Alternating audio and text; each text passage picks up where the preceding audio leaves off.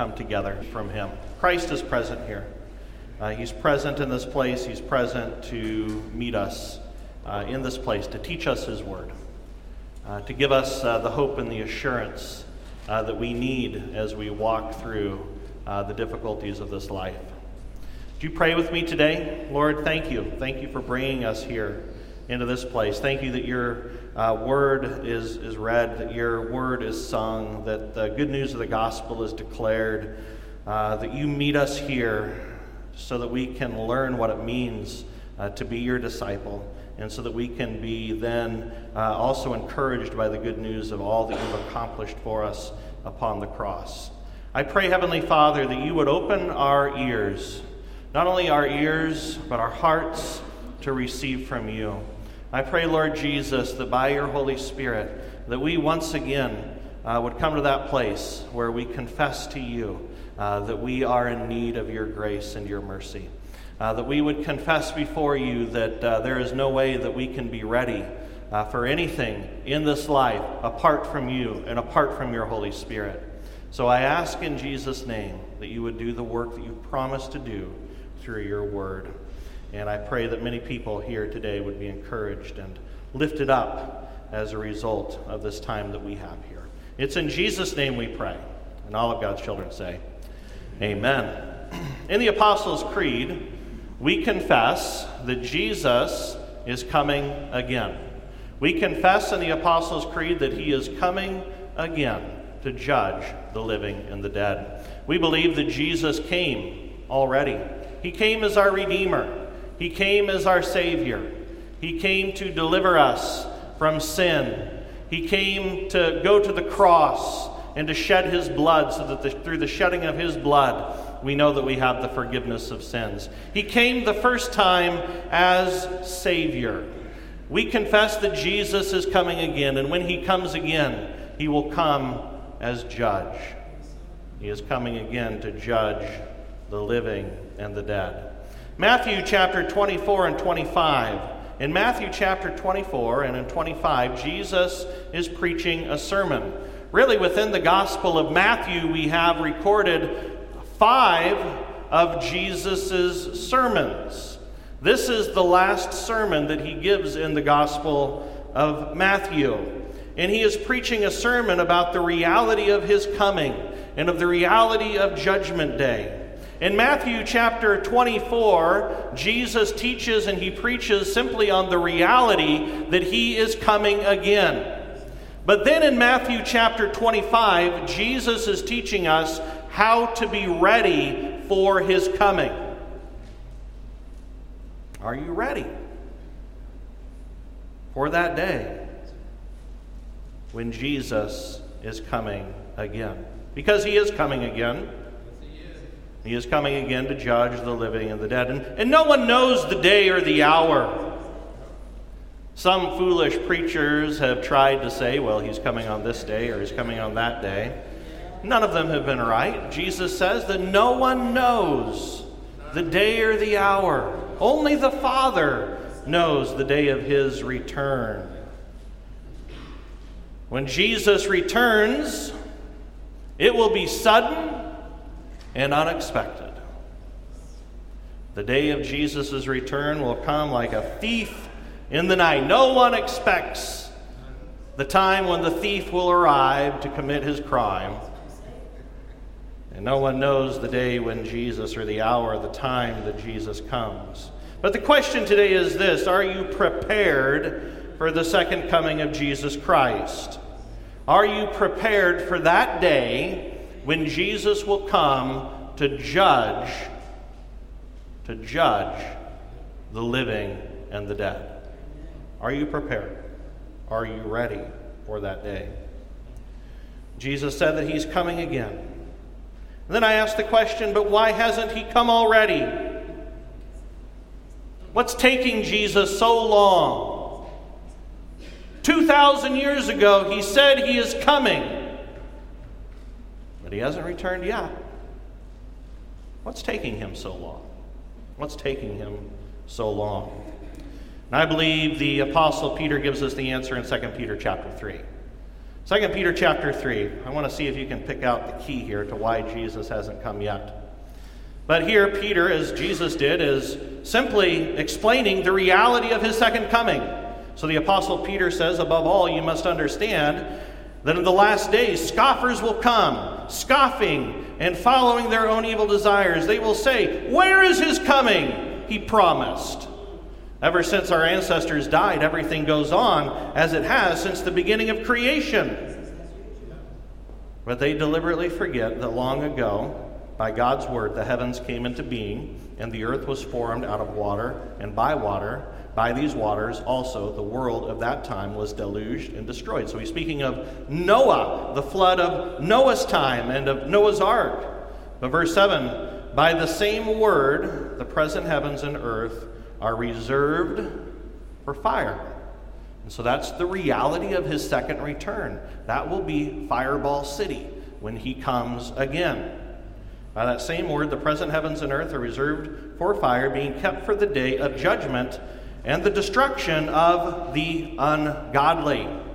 But do not forget this one thing, dear friends.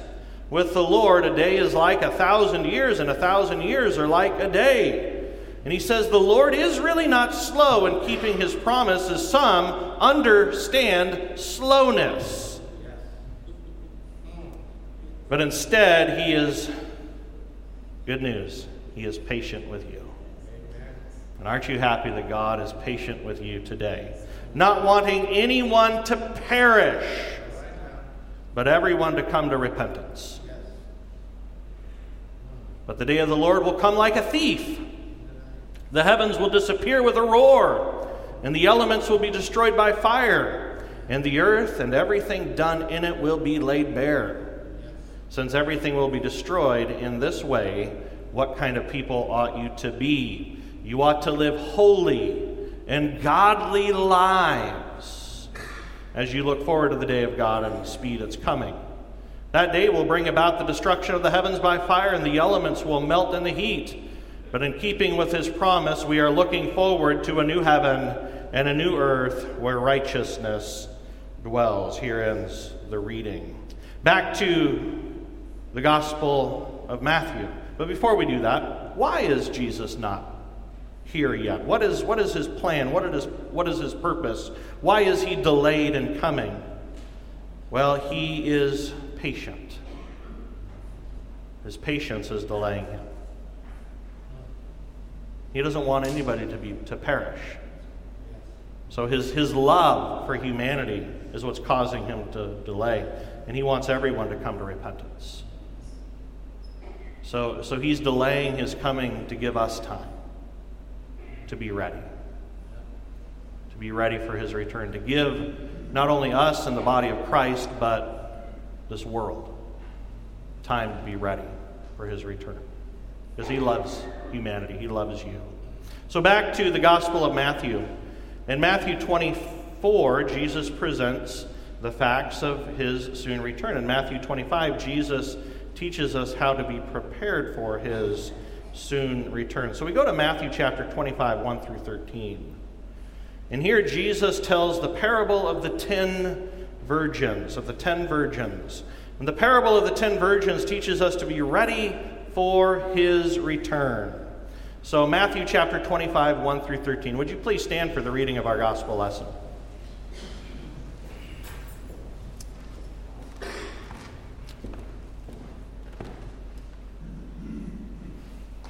Matthew 25, beginning with the first verse.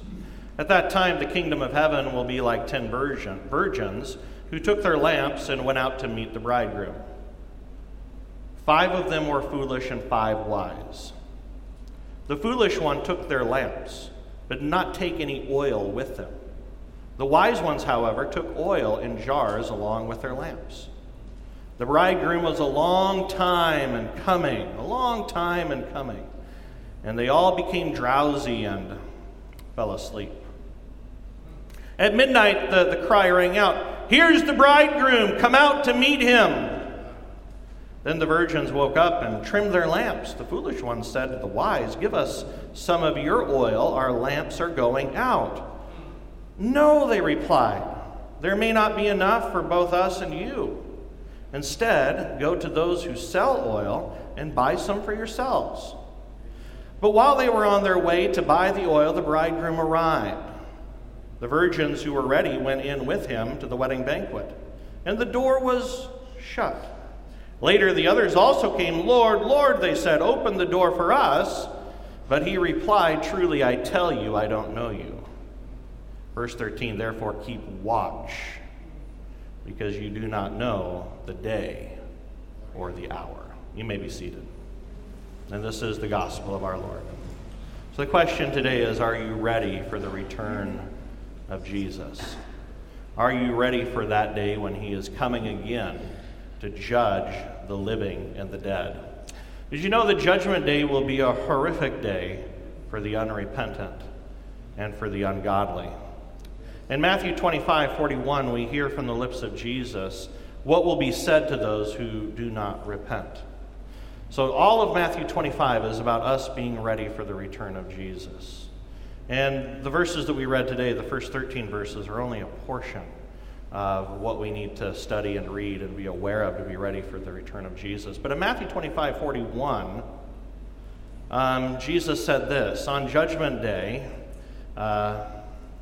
when he comes to judge creation, he will say to the unrepentant, "Depart from me, you who are cursed, into the eternal fire prepared for the devil and his angels." So we know that the day of judgment is going to be a horrific day for those who have not repented, for those who have not trusted in Jesus as their Savior. And this is something that ought to break our hearts, and it ought to motivate us to a greater commitment to sharing the gospel. So that it will be a horrific day for the unrepentant and ungodly. Let's see what Jesus says about being ready. First, we need to identify the various characters in the parable. First of all, we have the bridegroom. The bridegroom in the parable represents Jesus. Jesus. He is the one who is to come. He's delaying. They're wondering, why is he so long in coming? But he is the one who is to come. So Jesus is the bridegroom. The time of his return is not announced. He just shows up. He just arrives. In the same way the bridegroom came unannounced, so Jesus will come unannounced. The 10 virgins are believers. They are the church universal. They are Christians. And that is all believers who will be on this planet on the time of Jesus' return. Of the 10 virgins, 5 are wise and 5 are foolish. The 5 wise virgins, they are ready. They are prepared for Jesus' return. And the 5 foolish virgins, they are not ready. Jeffrey Gibbs, in his commentary on the Gospel of Matthew, wrote this: "The glorious return will happen suddenly. It will happen suddenly. You cannot get ready on the day that he returns. When he comes, you cannot get ready. You just need to be ready. You just need to be ready." It's the same way with a police officer or a firefighter. When a police officer is called upon, she doesn't have time to get ready. She needs to be ready. The firefighter, he doesn't have time to get ready. He needs to be ready. That's the same way with us. We, on the day of his return, when the trumpet sounds, we simply need to be ready for his return. And so to be ready, according to the parable, is to have oil for your lamps. Do you have oil for your lamps? Bible scholars have offered many different interpretations for the oil. What does the oil in the parable represent? What does the oil in the parable represent? This is key. Jeffrey Gibbs suggests the following: the oil in the parable represents whatever it takes for you to be ready to honor the bridegroom when he comes again in glory. The oil represents whatever it takes for you to be ready to give honor to the bridegroom when he comes again in glory. So I ask you the question today, does your life bring honor to Jesus?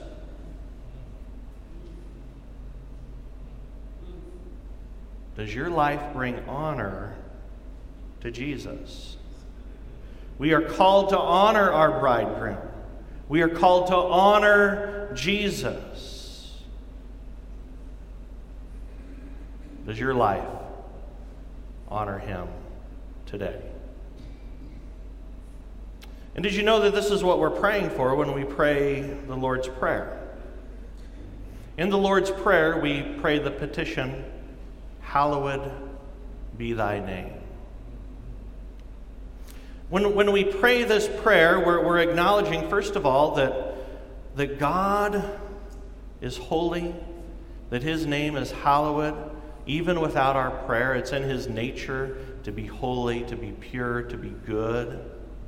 But when we pray, "Hallowed be thy name," we're praying that we would honor his name, that his name would be hallowed or made holy among us. That we would live godly lives that bring honor and glory to him. And the way that we live holy lives is by hearing his word and living in accordance with it. So when we pray, "Hallowed be thy name," we're saying, "Lord, you are holy. You are the Almighty. Yet you are loving. And Lord Jesus, I pray that I would also live in a way that would honor your holy name. Hallowed be thy name." Lord, may your word be rightly taught, and may we live our lives in accordance with your word. Martin Luther, the Protestant reformer, viewed the petition, "Hallowed be thy name," as the key to the entire Lord's Prayer. Martin Luther called this petition the unlimited one. He said that Martin Luther called this petition the unlimited one, the foremost, encompassing all other petitions. He wrote, quoting, "If anyone were able to hallow God's name perfectly, he would no longer need the Lord's Prayer."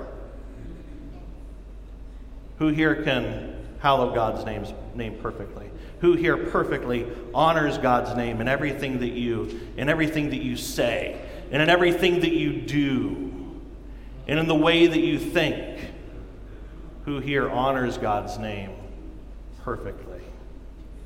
You see, to be ready to have that oil in your lamp is to do whatever it takes to give glory, to give honor to the bridegroom, to Jesus. I can't tell you the specifics of what is personally keeping you from honoring Jesus. You as a believer, you probably already know, you probably have an idea in your mind of what is preventing you from honoring Jesus today. If you don't know what is preventing you from honoring Jesus today, I suggest that you maybe open the Word of God. And from the Word of God to read something maybe like the Sermon on the Mount.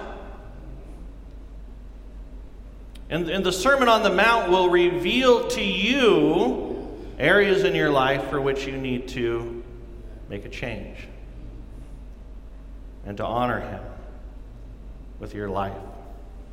So I can't tell you the specific of what is personally keeping you from honoring Jesus, but I do want to give you some broad essentials that all believers constantly need as oil in their lamps. What we all need. Number one is repentance. Repentance. The Bible and your conscience will reveal what you need to repent of. That little voice inside of your head will reveal what you need to repent of. So the Bible reveals those things, but also conscience reveals those things. What does it mean to repent? In the Hebrew, repent literally means to return. To return. To return to where? To return to the Lord. And to return to His ways. In Greek, repent literally means to change one's mind and to turn. To change your mind about what? To change your mind about the Lord and His Word and what He has said. Change your mind and agree with God that you are lost without Jesus. Then to turn to Him with humility and say, Lord, I have sinned, and I need your grace and your mercy today. What does repentance look like? Well, one of my favorite parables is that of the Pharisee and the tax collector. I read this last week, and I don't think we can look at this parable too many times or too often. The parable, in a powerful way, illustrates false and true repentance. It really illustrates for us what does it mean to be ready for the return of Jesus. So in Luke chapter, I didn't write down the chapter. I believe it's Luke chapter 18, beginning with the ninth verse. Then he, that is Jesus, told this story to some who boasted of their virtue and scorned everyone else. He said, 2 men went to the temple to pray. One was a proud, self-righteous Pharisee, and the other a cheating tax collector. The proud Pharisee prayed this, Thank God I'm not like a sinner like everyone else, especially like this tax collector over there. For I never cheat. I don't commit adultery. I go without food twice a week, and I give to God 1/10 of everything I earn. False repentance is this self-righteousness, saying I'm better than everybody else. At least I'm not like those other people. Especially like that man over there, a tax collector. But verse 13 says, But the corrupt tax collector stood at a distance and dared not even lift his eyes to heaven as he prayed, but beat upon his chest in sorrow, exclaiming, God, be merciful to me, a sinner. Church, that is repentance. Come before the Lord with humility. And Jesus says, I tell you, this sinner, not the Pharisee, returned home forgiven. For the proud shall be humbled, and the humble shall be honored. To repent is to simply be real with God. To be honest with God. And to say, Lord, this is who I am. I need your grace and your mercy and your forgiveness. That's what it means to repent. Not to make excuses, but to simply just be real and honest and vulnerable before God.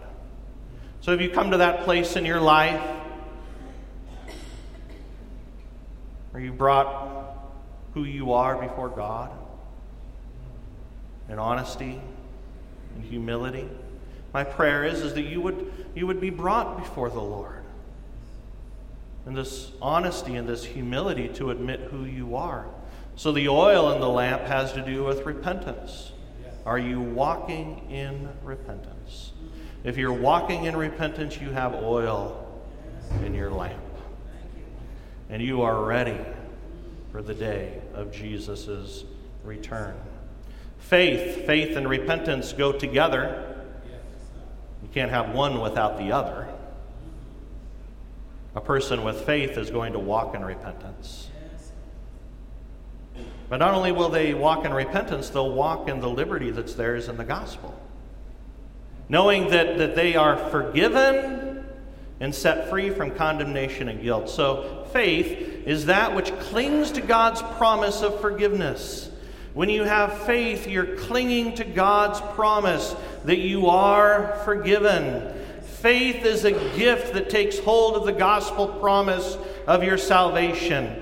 Faith is that which rests and finds comfort in the good news that Jesus died to take away our sins. You may say, Pastor, there are many things in my life that do not bring honor to the Lord. Repent, and then trust and believe that you are forgiven, and find comfort in that good news today. If you haven't heard it lately, hear it today. God loves you. Jesus died for you. You are forgiven. You are forgiven. You see, faith clings to the cross as our only hope.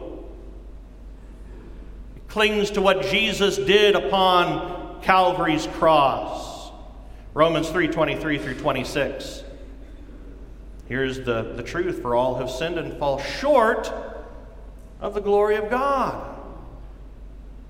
And all are justified. How? That is, justified means made right with God. And all are made right with God freely, by His grace, through the redemption that came by Christ Jesus. God presented Christ as a sacrifice of atonement through the shedding of His blood, to be received by what? Faith. Faith. To cling to the reality of what Jesus did upon the cross. That He shed His blood for you, because He loves you. To be received by faith. He did this to demonstrate His righteousness, because in His forbearance He had left the sins committed beforehand unpunished. He did it to demonstrate His righteousness at the present time, so as to be just. He is a just God. Sin must be dealt with, because He is a just God. And where did He deal with sin? The cross. Justice was served upon the cross. But you didn't hang upon the cross. That's what you deserve. That's what I deserve, is to be hung upon the cross. That's justice.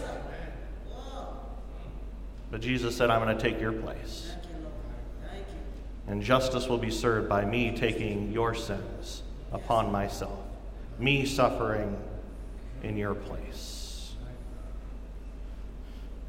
He did it to demonstrate His righteousness at the present time, so to be just and the one who justifies, that is to make you right with God, to forgive you, to acquit you. There's an old saying I heard, I think as a kid, just remembered it now, it's not even in my sermon. To be justified is to be made just as if you have never sinned. To be justified is to be declared just as if you had never sinned. Isn't that freeing? And those who are justified are those who have faith, who cling and trust in Jesus. Paul tried to earn salvation by his own self-righteous behavior. Paul gives his testimony throughout the epistles, the New Testament. You see, Paul was a Pharisee. Paul was a Pharisee just like the one in Luke 18. Self-righteous. God, I thank you I'm not like these other people. God, I thank you that I'm not like this tax collector. And then he started to see these Christians. And he said, God, I thank you that I'm not like these Christians. Paul despised Christians. Paul sought to destroy the church. He persecuted Christians. And Paul thought that he was right with God because he thought he was a good person. I'm a Jew, and I follow the law meticulously. As for legalistic righteousness, faultless, he said. That is until God knocked him off his donkey on the road to Damascus, struck blind, and Jesus revealed Himself as Lord and King, Messiah, and Savior. And he soon came to know that his only hope was to trust in Jesus as his Savior. And so Paul had faith. He was justified. He was made right with God by faith. So do you have this oil in your lamp? It's of repentance. That's just being real, open, honest. You don't have to pretend to be somebody that you're not before God. You can just say, God, this is who I am. And then to trust, to cling to him. How is all of this delivered to us? Well, it's delivered to us, we believe, as Lutherans, through the means of grace, through word and sacrament. We believe that there's no way that we would ever know this good news apart from the Word. So we are people of the Word. We don't just make stuff up. We go to the Word of God. And in the Word of God, we learn about who we are, and we learn who God is, and we learn what Jesus has done for us. But we believe that His Word is not just an intellectual, academic pursuit, but His Word is actually living and active. That when we read His Word, the Holy Spirit uses it to do a work within us. So the means of grace, primarily word and sacrament. So God delivers the gift of repentance and faith through His Word. Apart from the Word, you would never be convicted of your sin, your true condition as a sinner in need of grace. Without the Word of God, we would have no comfort or hope that comes through the grace of Jesus. So we need to be a people of the Word. We need God's Word to enter into our lives and to accomplish the purpose for which God sent it. The oil of the wise virgins, of these wise virgins, is the means of grace. The means of grace. Are you ready? Are you a person of the Word? The sacraments are simply a visible word. We don't believe that there's some hocus-pocus thing that goes on with the bread and the wine. It's just simply a visible word.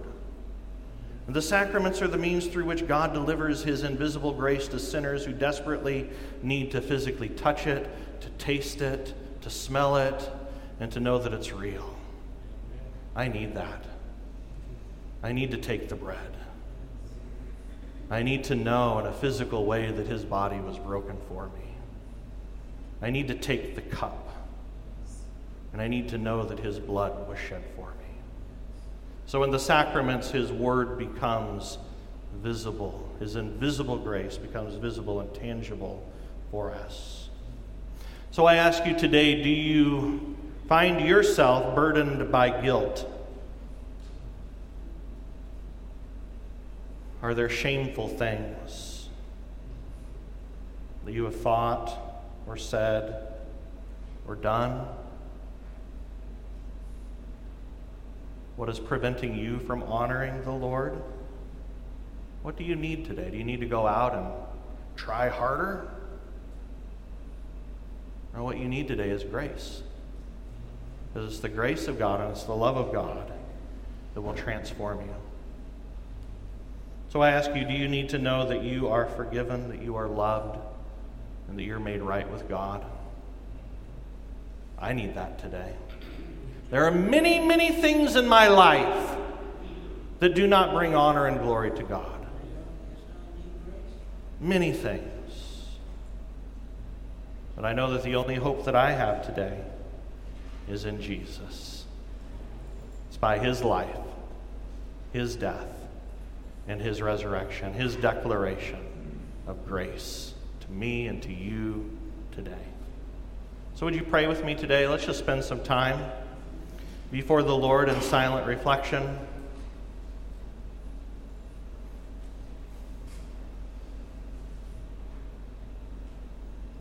Lord, you know who we are. You know everything. And you love us. You want to make us ready. We can't be ready in and of ourselves. The only way that we can be ready is to receive the gifts that you've given to us. So we come before you honest, with all honesty and sincerity.